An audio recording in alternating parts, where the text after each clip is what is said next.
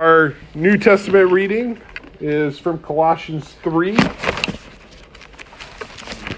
Oh, no. Now I've lost my place mark. Oh, my goodness. I'm going to have to use my Bible drill skills. GE Power Company, Colossians 3. Okay. So, if you have been raised with Christ, seek the things that are above, where Christ is, seated at the right hand of God. Set your mind on things that are above, not on the things that are on earth, for you have died, and your life is hidden with Christ in God. When Christ, who is your life, is revealed, then you will be revealed with him in glory. Put to death forever, therefore, whatever in you is earthly, sexual immorality, impurity, passion, evil desire, and greed, which is idolatry. On account of these, the wrath of God is coming on those who are disobedient. These are the ways you once followed when you were living that life, but now you must get rid of such small things: anger, wrath, malice, slander, abusive language from your mouth. Do not lie to one another, seeing that you have stripped off the old self with its practices, and have clothed yourself with the new self, which is being renewed in knowledge according to the image of the Creator. In that renewal there is no longer Greek and Jew, circumcised and uncircumcised, barbarian, Scythian, enslaved and free, but Christ is all in all. Therefore, as God's chosen ones, holy and beloved, clothe yourself with compassion, kindness, humility, meekness, and patience. Bear with one another. And if anyone has a complaint against another, forgive each other, just as the Lord hath forgiven you, so that you also must forgive. Above all, clothe yourselves with love, which binds everything together in perfect harmony.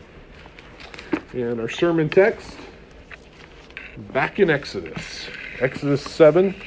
We'll look at verses 1 through 7. The Lord said to Moses, "See, I have made you like God to Pharaoh, and your brother Aaron shall be your prophet. You shall speak all that I command you, and your brother Aaron shall tell Pharaoh to let the Israelites go out of his land. But I will harden Pharaoh's heart, and I will multiply my signs and wonders in the land of Egypt. When Pharaoh does not listen to you, I will lay my hand upon Egypt and bring my people, the Israelites, company by company, out of the land of Egypt by great acts of judgments. The Egyptians shall know that I am the Lord when I stretch out my hand against Egypt and bring the Israelites out from among them." Moses and Aaron did so. They did just as the Lord commanded. Moses was 80 years old and Aaron 83 when they spoke to Pharaoh. So today we begin the first part of this climatic battle scene between God and Pharaoh in Exodus. So this is the Exodus we all know. This is what we think about when we think about the Exodus. Moses, just to give you a little bit of a recap, Moses has given Pharaoh an opportunity to free the enslaved Israelites. Pharaoh's refused, and now Moses and Aaron return to Pharaoh, but this time they are going to unleash a series of signs and wonders to persuade Pharaoh that he is outmatched. Pharaoh, through his actions, has demonstrated that the only thing he understands is power, and God will show Pharaoh the power of the Creator of the universe. Now, I want to step back to think about Pharaoh a little bit here, because you know, one of the things. Let's Pharaoh's response in some ways is a bit understandable. So for a moment here, I'm going to play Pharaoh's advocate, okay? So we're going to have a little sympathy for the Pharaoh here. Pharaoh's entire life, he has been told that he is the image of the god Ra. He is the leader of the wealthiest and most stable empire in world history. So this must be going pretty good. At the time of Moses, the pyramids were as old to the Pharaoh as Justinian or Muhammad is to us. So just kind of think about that for a minute. The scale of time we're talking about here. Clearly, Ra has blessed Egypt.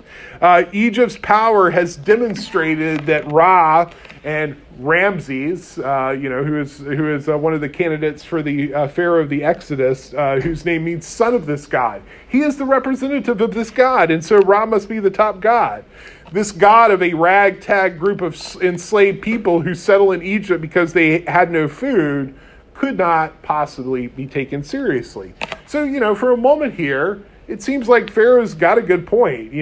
We sometimes are just like, oh, Pharaoh's bad, but just think about his thought system. It kind of makes sense if you think about where Pharaoh's coming from. And that's going to be kind of important here, because that way of Pharaoh's thinking is going to be what's being challenged here. Now, as this passage begins, I really want to stop here, and I want to address two issues that have arisen in the text that are a little strange, a little confusing, a little hard to understand, and I've kind of put them off. I've actually said a couple of times, look, we're going to get back to this, put a pin on this, we're going to table it for now, but I want to address them in this sermon because I think this text is kind of setting us up for this. So first, I've mentioned over and over, God seems really intent on forcing Pharaoh to release the Israelites. In other words, the goal of the Exodus is more than just simply freeing God's people. If God simply wanted to free his people, God could have used any number of supernatural means to do that other than the plagues. Yet, it seems to be really important over and over. It's mentioned that God is going to force Pharaoh to make the decision to release the Israelites. So that's one really strange thing. Now, second, and this is the one that gets a lot of press, and you've probably already started thinking about this. God not only intends to overwhelm Pharaoh with these signs and wonders to force him to allow the people to go, but also God intends to harden his heart so that Pharaoh will not be persuaded to so easily let God's people go. Okay, there's this language over and over again about God hardening Pharaoh's heart.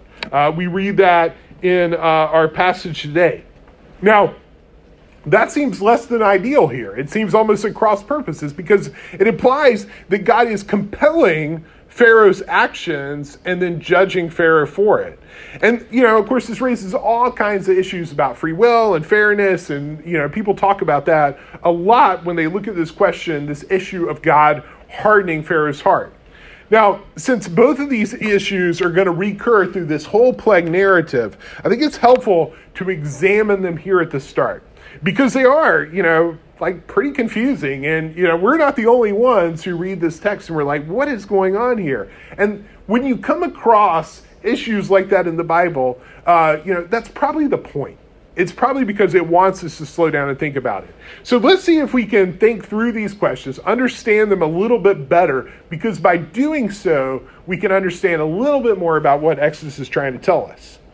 So, first question, why does Moses have to ask Pharaoh to release the people at all? God can free the Israelites any number of ways. I mean, he could just teleport them all away. God could do that, right? God could, strike the people with blindness and the people could just walk right on out, right? God could send a herd of magical llamas to carry them all away. I mean, we can just go on and come up with ideas. A series of 10 plagues is just not the most efficient way to free the Israelites. So why is God so intent on compelling Pharaoh to release the Israelites? And also, if he is so intent on compelling Pharaoh to release the Israelites, why does he harden his heart to prevent Pharaoh from doing just that? Something more must be going on than just releasing the Israelites, or even Pharaoh being the one to doing so. So I think we're told the answer in the passage today. Remember, the Exodus has already spent a lot of time. It's already established the importance of knowing God's name. God's name is Yahweh. Now, we don't really get this across because, our passages always translate this Lord, but we have this name Yahweh that's given to us in Exodus. It's super important. And we have this whole scene in the burning bush in which this name is revealed, and we're told what it means. He will be what he will be. And that's being revealed to Moses. Then we have this statement that we talked about a few weeks ago in Exodus 6, that previously the ancestors of the Israelites only knew Yahweh as this name El Shaddai. But now we know Yahweh, or they're going to know Yahweh as Yahweh because he's going to lead them out of Israel, or out of Egypt. Now, remember that in that culture, knowing names are super important. And Yahweh was not just recalling the name as a fact. It wasn't like just saying like, oh, I know your name's Trey, right? It has a meaning behind it. Our names for the most part don't have any meaning. But Yahweh and their names back then were super important. And we've talked about that a lot, about the importance of Yahweh. But, one of the big things that we made about knowing Yahweh is a name that cannot be known simply as a fact or a statement about some character trait of God. It's more known by experiencing God, by what he does in relationship with God. So that's the importance of the name Yahweh.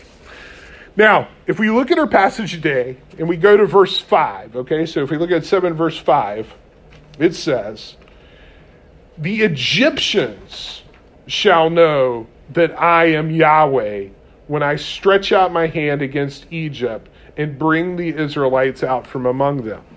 Okay, so I'm drawing our attention to this verse because what I want you to see is that what we learn here is it's not just important that the Israelites know God is Yahweh, but also the Egyptians. Okay, the Egyptians are supposed to know about Yahweh too. And so what we need to understand, again, is that Yahweh is not simply achieving an objective here, but he's also communicating to Israel and to Egypt who Yahweh is. That's why the name Yahweh and its meaning is so critical to the meaning of the book of Exodus. It's super important. We keep bringing it up over and over again. God is revealing himself to Israel and also to Egypt, the greatest, most powerful empire of its day. And we know that the news of the events of the Exodus would continue to reverberate throughout the ancient Near East, okay? In fact, we read in the Old Testament several times that this is the case. Like, we've heard what Yahweh did in Israel. The book of Joshua, right? You remember, the famous Rachel who helps out the spies, or Rahab who helps out the spies. The reason she does this is because she's heard about what Yahweh did in the Exodus. So let's think back. Let's put this in the bigger picture here. If we think back to the story of Genesis, because, if Caden were here, Caden would tell us that if we want to understand Exodus, we have to understand Genesis. And Genesis starts with the first 11 chapters where there's this universal story in which God is acting with humanity as a whole. However, as the story goes on, that focus is narrowed down to one family, the family of Abraham. And then we just start following the family of Abraham. And more or less, it's just a story about God interacting with Abraham and his family. There's some places where God reveals himself, to some other people, but mostly it's about God and Abraham. And so when we get to Exodus is representing a pretty significant change in this story, because now God is revealing himself in a much bigger, more visible way, not only to the family of Abraham, who are the Israelites who are enslaved here, but indirectly to the entire ancient Near East. So this is a very significant step. This is more, going back to the story earlier in Genesis with a bigger, more universal idea. So if this revelation of God is in part to the Egyptians, then why... so if the revelation of God is in part to the Egyptians, then what is Yahweh revealing to them? And to answer the question, we need to understand the Egyptian mindset a little bit better, especially as it concerns like religious, divine, spiritual matters, okay? Now, we live in a culture that if it acknowledges anything divine, right, that divinity is usually some kind of monotheism, okay? So, we all know the monotheistic religions, one God. Now, there are exceptions, of course, but typically in the West, when we're thinking about religions, we think about it in monotheistic terms. Now, like I said, there are exceptions, but my point is when we need to think differently when we think about Egypt, because it is a polytheistic culture. And so we've got to kind of get in their mindset a little bit. That's kind of hard for us because, like I said, we only understand religion from this one side. However, there's a really big difference between a monotheistic worldview and a polytheistic worldview.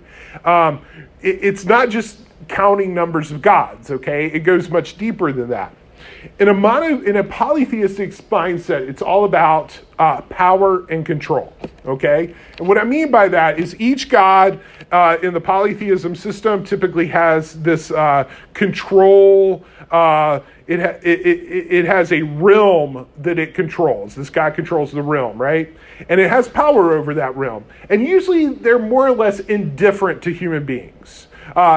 And the point here, though, is that no one God has control over everything. They all have their own little spaces that they work on. And since their power is not absolute, they have a weakness. And therefore, they have needs. So, for example, there's usually like a rain god or a storm god, and they control thunder and lightning. But the sun can oppose that God's will. Okay? And so that means that the gods, because of their weakness, can be manipulated with offerings and rituals to bolster their strength. In other words, in a polytheistic system, you can game it. Okay, you can game the system. So if your society is dependent upon rain, you could try to help out a rain god like Baal and bolster that god's power because you want that god to have the power because you want the rain and the rain helps you out, okay? Now, if you lived on the coast like the Philistines did, and you like to fish a lot and your economy is all dependent upon fish, you're going to support the fish god Dagon like they did. And, my point is that it is through this system, it's all about manipulation. It's all about power. How can I give somebody power? And it's all about self-interest. So power, self-interest, manipulation. That's what you get in a polytheistic system. Now, think about that in contrast to what's going on with the God of the Hebrews, the God of the Israelites. If there's one God and that God created everything, then what does that God need? Nothing. That God doesn't need anything. No sacrifices are necessary to increase that God's strength. That God has all the power and everything is under his control. There's no way you can manipulate that God. You can't game this divine system. And furthermore, all creation and everything that exists, and therefore it was intentionally created by that God and was created for that God for a purpose. And that purpose means then that there are practices that are in accord with that purpose, and there are practices that oppose that purpose, okay? Now, once we accept that idea that there's one God, that he created everything, and that he created for their purpose, then there's a moral imperative to life. Life is about more than just power and manipulating it. That's part of what Genesis is trying to talk to us about. Genesis explains to the Israelites and to us the purpose of creation and our place in it. And that is life flourishing in abundance. The reason we do things is not to obey some arbitrary system of rules by a capricious God, but to increase life flourishing in abundance because that is the point of creation. That is what this God created the universe for. In the polytheistic system, there's no moral imperative. It's all about power and who has the power and how much power and how to get more power. So Pharaoh enslaved the Israelites because he exercises his power toward his own self-interest. The gods could care less if Pharaoh does this because that's how they would have operated as well. It's only about power. That's the only thing they understand. Exodus purposely frames Pharaoh's assault on the Israelites as an opposition to the purposes of God for humanity that were laid out in Genesis. We talked about that a few weeks ago, like when we started this series about how all of this language from Genesis about like what the point of creation was and how Pharaoh is opposing that. Pharaoh's not just a bad guy. He's actually represented as this like anti-creation force. He's opposing the purpose that God, the Creator God, set out for the world. Now, furthermore, under monotheism, the relationship between you and the Creator God is built on something more than each getting what the other wants. Because once again, God doesn't need anything. In that way, it is a greater and deeper relationship. It's about God wanting to be our God and having us be his people. God doesn't need anything. He gives us stuff because he wants a community to achieve the purposes that he set out for creation: life, abundance, and flourishing. Now, if all this sounds like things that we have been talking about all along in Exodus, you're right. That's kind of the point here. Genesis and Exodus have been trying to explain this to us all along. And now, all of these ideas are in conflict with a whole different system, the system of Pharaoh in Egypt, that is antithetical to these aims, and so it must be taken down. And so in order to do this, God must act in the world. And God cannot let Pharaoh try to game the system. That's how Pharaoh understands divinity. Pharaoh cannot appease this God like he can other gods. Pharaoh has opposed God's plan and purpose for the world, and now the Israelites and the Egyptians, and indirectly the rest of the world, must see that there is a different way. And in order to do this, this entire Egyptian system of hierarchy and power must be utterly defeated. Simply freeing the Israelites through some kind of supernatural means, as cool as some of the, magical llamas and teleportation might be, doesn't accomplish that goal. Egypt and Pharaoh have to know Yahweh. That is really key here. It's about knowing who Yahweh is. They have to be shown that Yahweh is a more powerful force in the world. They have to be shown that Yahweh is not someone who can just be appeased. This system could absolutely absorb another force in the world. This is more than that. This assault on the Egyptian system has to be bigger than that. Teleportation's a neat trick, but it doesn't really get across who Yahweh really is. And that's what the Egyptians, that's what the world, that's what the Israelites need to know. However, Yahweh is the creator God who designed the universe for a purpose, is more than a powerful force.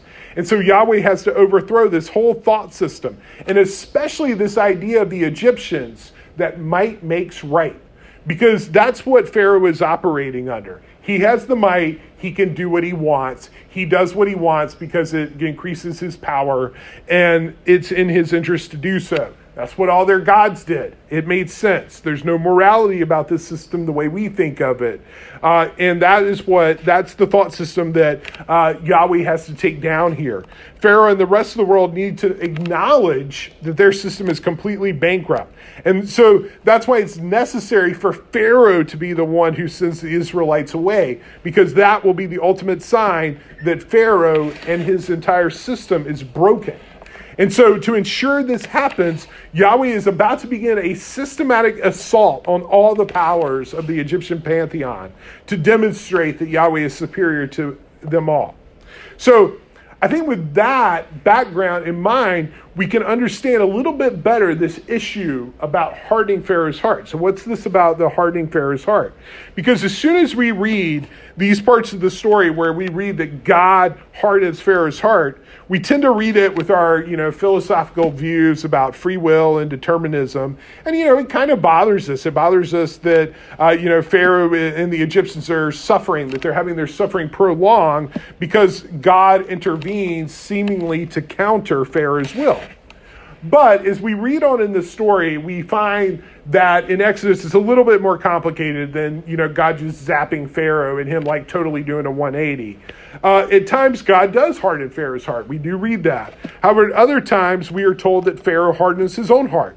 And on several occasions, we just read that Pharaoh's heart was hard, making it unclear who is doing the hardening, Pharaoh or God. So I don't think we can make this text out to be, speak to these philosophical ideas of free will or determinism, because I don't think that's what's being accomplished here.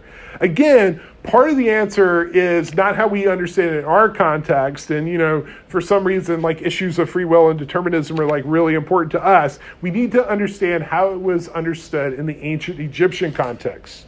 Now, in several instances, the result of Pharaoh's heart being hard is it's heavy. It becomes heavy. We read that word over and over again.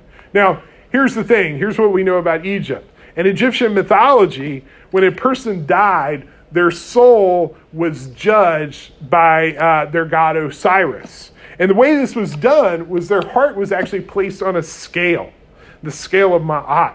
And if the person's heart was lighter than the feather of truth, their soul then ascended into what was called the field of reeds, which was kind of like their heaven, okay? So that's what you wanted to do. You wanted your heart to be lighter than the feather. You wanted a light heart. Now, if your heart was heavy, what happened was you were devoured by Amut, who was the crocodile god. So I think part of what's going on here, part of this hardening of the heart, is almost a mockery of Pharaoh. It's basically showing that his heart is heavy, and therefore he would deserve judgment in the Egyptian afterlife. Now, I think that's part of it. There's something going on there, but I think there's more going on. And it relates to this overall idea of Yahweh revealing himself to more than just the Israelites, to the Egyptians, and to the wider ancient world. And so it's possible, let's just think about this for a second, right? You know, we know what's going to happen. There's going to be these 10 plagues. They're going to be bad, okay? Now, it's possible that, say, early on in this plague story, Pharaoh is overwhelmed by one of these displays of power. And so what Pharaoh does is he just simply decides, you know what? It's probably better to cut my losses and just give in rather than to continue resisting, right? You know, maybe, I don't know when it happens, the river turns to blood, frogs, I don't know, probably flies would get me, whatever. Boils would definitely get me. I think I would give up at boils, all right? But, at some point, Pharaoh may just come to like this just really rational decision. He may perform, an analysis. He may decide, I might lose my slave force. That would be bad, but it's not the risk of, any more of these plagues. Now, if Pharaoh does this, what has Pharaoh done? Well, he simply acknowledged that Yahweh is a powerful force in the world, okay? And has managed to gain the upper hand in this battle. Now, that's good, but it really doesn't mess up his polytheistic system here. Because Pharaoh would have no problem incorporating another force, even a dangerous, hostile one, into his pantheon. Okay, that really wouldn't change too much of how he thinks. They believed in other powers. One more God, not a problem for Pharaoh. However, what wouldn't have happened in this scenario is Yahweh would not have achieved the goal of the Egyptians fully experiencing Yahweh as the one creator God and tearing down this whole system. So Pharaoh has started this whole confrontation, back in chapter 5 with this question. Who is Yahweh that I should obey his voice and let Israel go? I do not know Yahweh.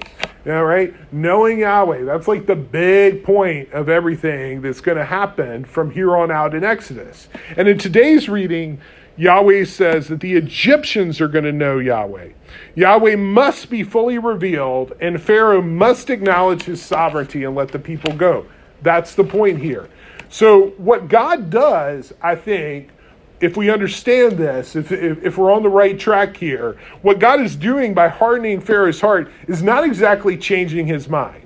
Pharaoh has already shown contempt for Yahweh and his people by exploiting them and refusing to listen to Moses. I mean, this is like the third Pharaoh here. This just keeps going on and on and on. There's been multiple chances, but this is a cycle. It's a cycle that's completely ingrained here. This cycle of oppression and exploitation. And what God does to Pharaoh's heart here is really just giving Pharaoh the courage of his conviction to continue the fight. Okay, so when we read about like their heart being hard, it's almost like giving courage. It's almost like he's giving him a shot of courage to continue. It's like, Pharaoh, I know that you really don't believe in me, but I don't want you to give up so easily. I'm gonna give you strength. I'm gonna give you courage to continue this fight to its very end. Yahweh doesn't want him to give up and free the Israelites just because of expediency. Pharaoh needs to know who Yahweh is the creator God. And because, like I said, that's the question. Pharaoh starts off with this arrogant, I do not know Yahweh. And Yahweh's like, I'm going to let you know me. I'm not going to give up until you fully understand who I am. So Now, getting Pharaoh to actually acknowledge that Yahweh is more than just a powerful force, but the one creator God is going to take a lot of convincing to someone who has heard the opposite his entire life and whose entire position in life is based on an opposite conception. Now, as we found out, it turns out that it's going to take exactly 10 plagues to force Pharaoh to acknowledge Yahweh. This demonstration, though, is really not just about Pharaoh, though. It's not just a message to Pharaoh, but it's also to the Israelites, to the Egyptians, and to the wider world about who Yahweh is. But it's also a breaking of Pharaoh and his whole system. It's about Pharaoh being broken, and it's about doing so for the love of God's own people. What would be revealed here in this battle is not just a different type of deity, not just a different type of force than they had ever known, but a different way of thinking about the divine, about the world, than they had ever conceived. This is a radical assault. And this would show that this God is a God that couldn't be manipulated by rituals and does not need sacrifices, but instead chooses to have a real relationship with his people, who cares so much about his people that he will challenge the might of the world's most powerful empire, who cares about an oppressed group of slaves who could not possibly provide him the glory and honor deserving of such a power. That's what this story is about. And this is something completely new. It would completely blow an ancient Near Easterner's mind. And so I think it's there. It's at that point that there's an application for us today. Because I understand that we do not worship the sun god Ra, and we don't really subscribe to polytheism. However, what we do believe in are powers and forces that control our world. You know, there are real power out there. You know, Pharaoh has actual power. I'm not saying that these powers are not real. They're real. We have them all. Technology, social networking, capitalism, materialism, you know, our professional status, physical fitness, politics. All of these sorts of things are like really important powers in our lives. And all of us, to some degree, seek to control them. We feed them. We devote ourselves to them. And so if we look at our Old Testament reading for Colossians, so let's look at Colossians. Colossians is kind of making the same point I'm trying to make here. Colossians 3:1 starts off, it says, if you have been raised with Christ, seek the things above where Christ is. In other words, what it's saying is Christ is the true power of the world. He's the one God that rules the world, right? Now, the Colossians were all people who were polytheists. They formally worshipped other gods, and they did so in order to gain power and control in the world, just like everybody was doing. And Paul is telling them, it says Christ is the true ruler. They now live in accordance with an entirely different mindset. Paul is trying to break them of this view of power, control, and self-interest, just like Yahweh was trying to do by revealing himself to the Egyptians. And in Colossians, Paul is reminding them that Christ has already been revealed as superior. And that means they need to abandon their idols, which Paul then goes on to explain is more than just worshiping at the temple of Aphrodite or Apollo. It's these bigger ideas, bigger ideas that were represented by those physical idols. And Paul lays them out here: sexual immorality, impurity, passion, evil desire, covetousness. Paul calls all of those idolatry, and then he lists the kind of behaviors that result when someone gives power to those ideas. Look in verse 8. He says anger, wrath, malice, slander, and obscene talk. That's what happens when you give those idols power. Just like when Pharaoh gives his idols power, the result is oppression, murder, genocide, and exploitation of a people. It's not going to be good. And Paul's point is that the Colossians are failing to understand that a fundamental shift that the devotion to Christ brings, that there's a fundamental difference. They may no longer be going to the temple of Artemis, and they may be going on church on Sunday to worship, but they have not abandoned the thinking behind the idols. They still have the Pharaoh mentality. Life is about power. Exercise that power and do whatever you can to project that power. And the problem in Pharaoh's case, is such thinking leads to bad things. It leads to, in Pharaoh's case, slavery, murdering babies, and oppression. And Paul says that Christ leads to a better way of being human. This is not a good way to live. This is not the society we want. This is not the society of life, abundance, and flourishing that God created the universe for. So in verse 10, Paul tells us that we have a new self. And that new self operates in an entirely different way. And the first thing it does is it completely breaks down this idea of hierarchy and division, because hierarchy and division was a product of this system. Instead, there is only one power in the world, and it is Christ, and we are all made in his image. Therefore, there is no longer these, Greek and Jews, circumcised and uncircumcised, barbarian and Scythian. Scythian, that's a weird one, right? The Scythians were like crazy people. I mean, that was like picking out like the weirdest people you can and saying like, we don't have that division anymore. I mean, that would have been radical. There's no difference between enslaved and free. Christ is all in all. That is an entirely different way of thinking about the world. It is such a big challenge. And once that system has been abandoned, then we are free to embrace our identity, this identity of God's image, as the humanity that God put us on the earth to be rulers of the world in a way that brings life, abundance, and flourishing to the world. And that looks the way God looks, is that he revealed himself most fully in Christ. Verse 12 gives us an idea of what that looks at. What does it say? That you're beloved, you're clothed in compassion, you're kind, you're humble, you're meek, you're patient, you bear with one another, you forgive. That's what humanity is meant to look like. That's what adopting this different system, the system of Christ, where Christ is the one in all and doesn't need us to manipulate. And it's not about power, and it's not just about what we can do for us. It's about how we can make the world a better place. And it is this principle that Paul tells us is leading all toward what? Verse 14, above all, clothe yourselves with love. Love is the principle that all this is leading to, because that is what the relationship of Yahweh being our God and we being his people is all about.